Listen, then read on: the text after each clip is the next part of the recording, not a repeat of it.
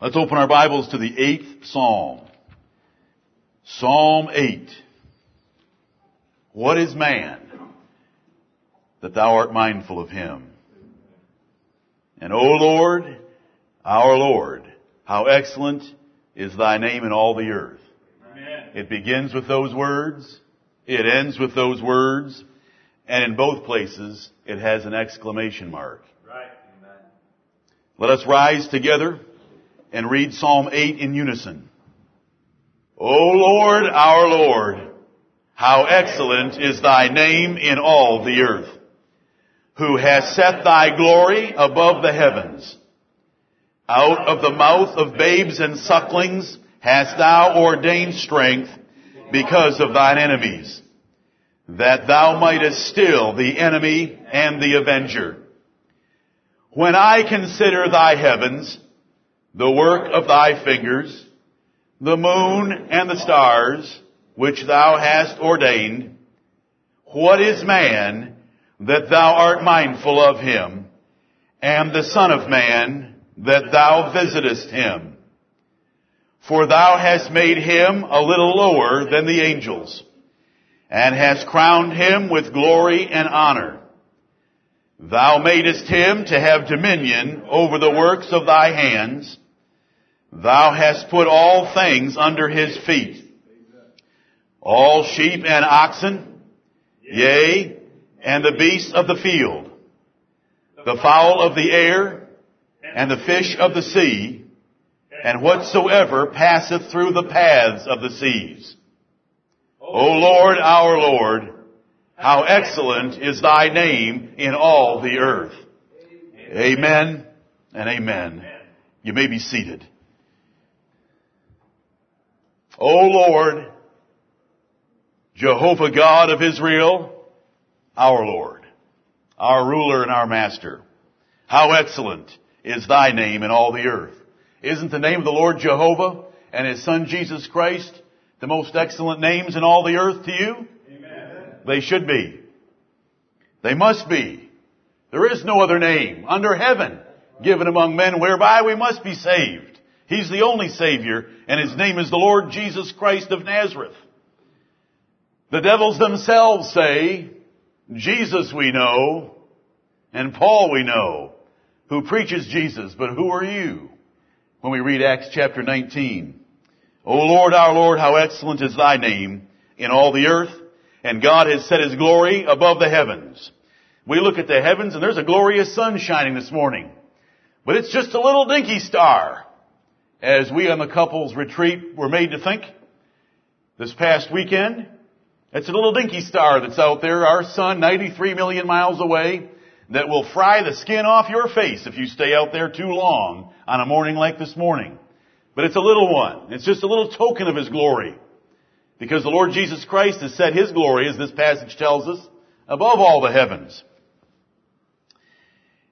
In the second verse it tells us, out of the mouth of babes and sucklings hast thou ordained strength.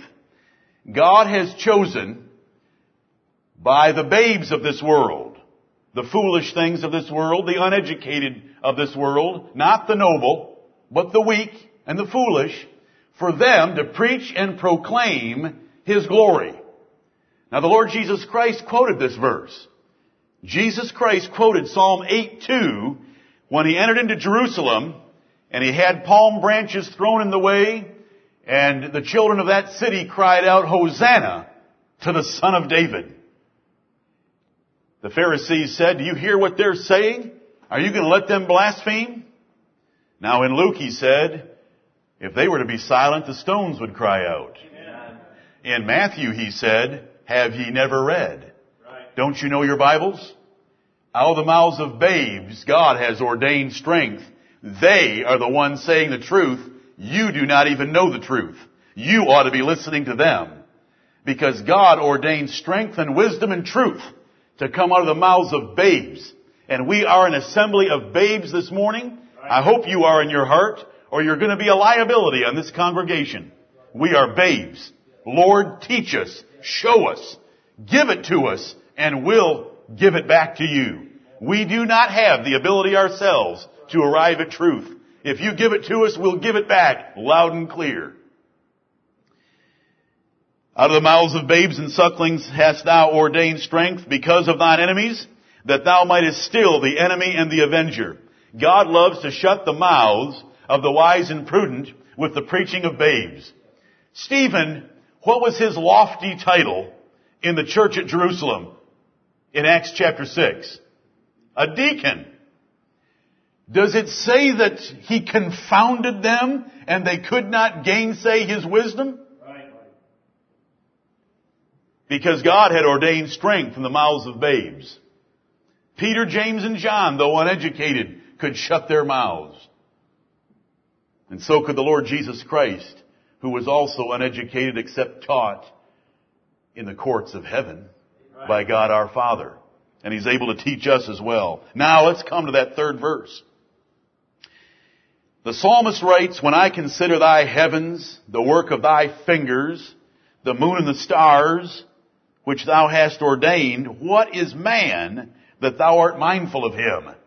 When you look outside at the creation and you see that powerful sun that is able to fry the skin off your face and burn out your retinas if you want to stare at it long enough, it will burn out the inside of your eyeballs if you stare at that sun. That's why we have sunglasses.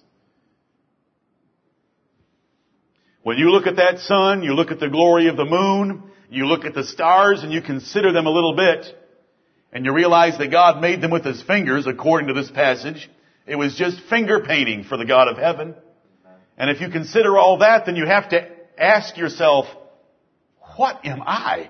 I am lost in this universe. In comparison to these magnificent creations, what am I? I am nothing and less than nothing. What is man that thou art mindful of him? What is man that God would even ever take notice of him in any way? That's what we have in that third and fourth verses. And the Son of Man that thou visitest him.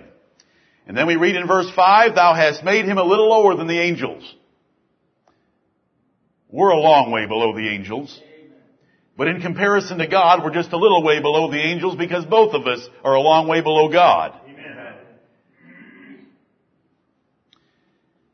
He's made us a little lower than the angels. He's crowned us with some glory and honor. Please be patient with me as I open this psalm to you.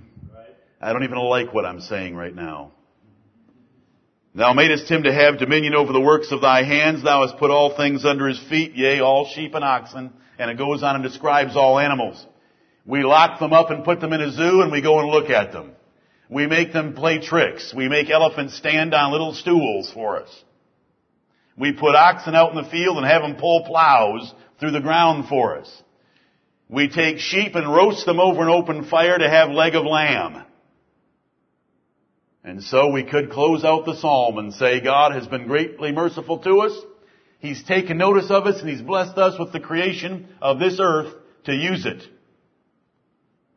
But that's not what Psalm 8 is about. Amen.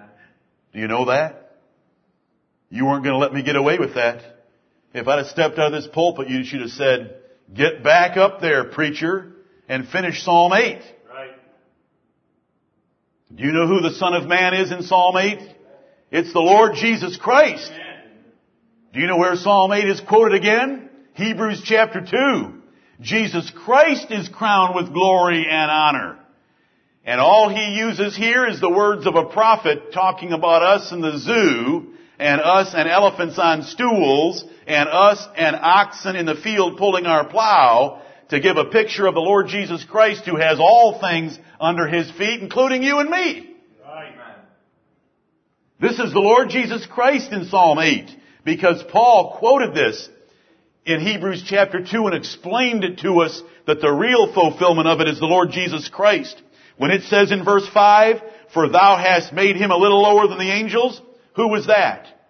In the fullness of the time, God sent forth His Son, made of a woman. The angels were not made of a woman, but the Son of God was made of a woman. God sent forth His Son. Thou hast made him a little lower than the angels, and hast crowned him with glory and honor. Right. That did not happen at His birth. It didn't happen at His baptism. It happened at His resurrection and ascension into heaven, when He took the throne at the right hand of God and was crowned with glory and honor. Thou madest him to have dominion over the works of thy hands. Thou hast put all things under his feet. God has made that same Jesus whom ye have crucified, both Lord and Christ. Amen. He has raised him far above all principalities and powers, might and dominion, and every name that is named in this world and in the world to come. But Paul said this, yet we see not all things put under his feet. God's given him authority over all things, but he is ruling with the rod of iron and bringing his enemies one by one into submission to him until all things will finally be put under his feet, including death and hell. And then he will deliver up the kingdom to God, and all things will fully, finally, formally, in every way you can think of and speak, be under his feet. And God will be all in all. And Jesus, our Savior, will be subject to God himself. Amen. According to 1 Corinthians 15, this is a regal psalm of the Lord Jesus Christ. This psalm has a crown in it, and that crown is on the head of Jesus Christ. It's only on our heads in a very vague and inferior way to the way it's on the head of the Lord Jesus Christ. And those sheep and oxen in verses 7 and 8, and the fowls of the air and the fish of the sea, those are all pictures of the dominion God's given us. But he's given the Lord Jesus Christ dominion over principalities and powers that we've never even seen with our naked eye. O Lord, our Lord, how excellent is thy name in all the earth. Amen. At the name of Jesus, every knee shall bow and every tongue shall confess that he is Lord, to the glory of God the Father. Amen and amen.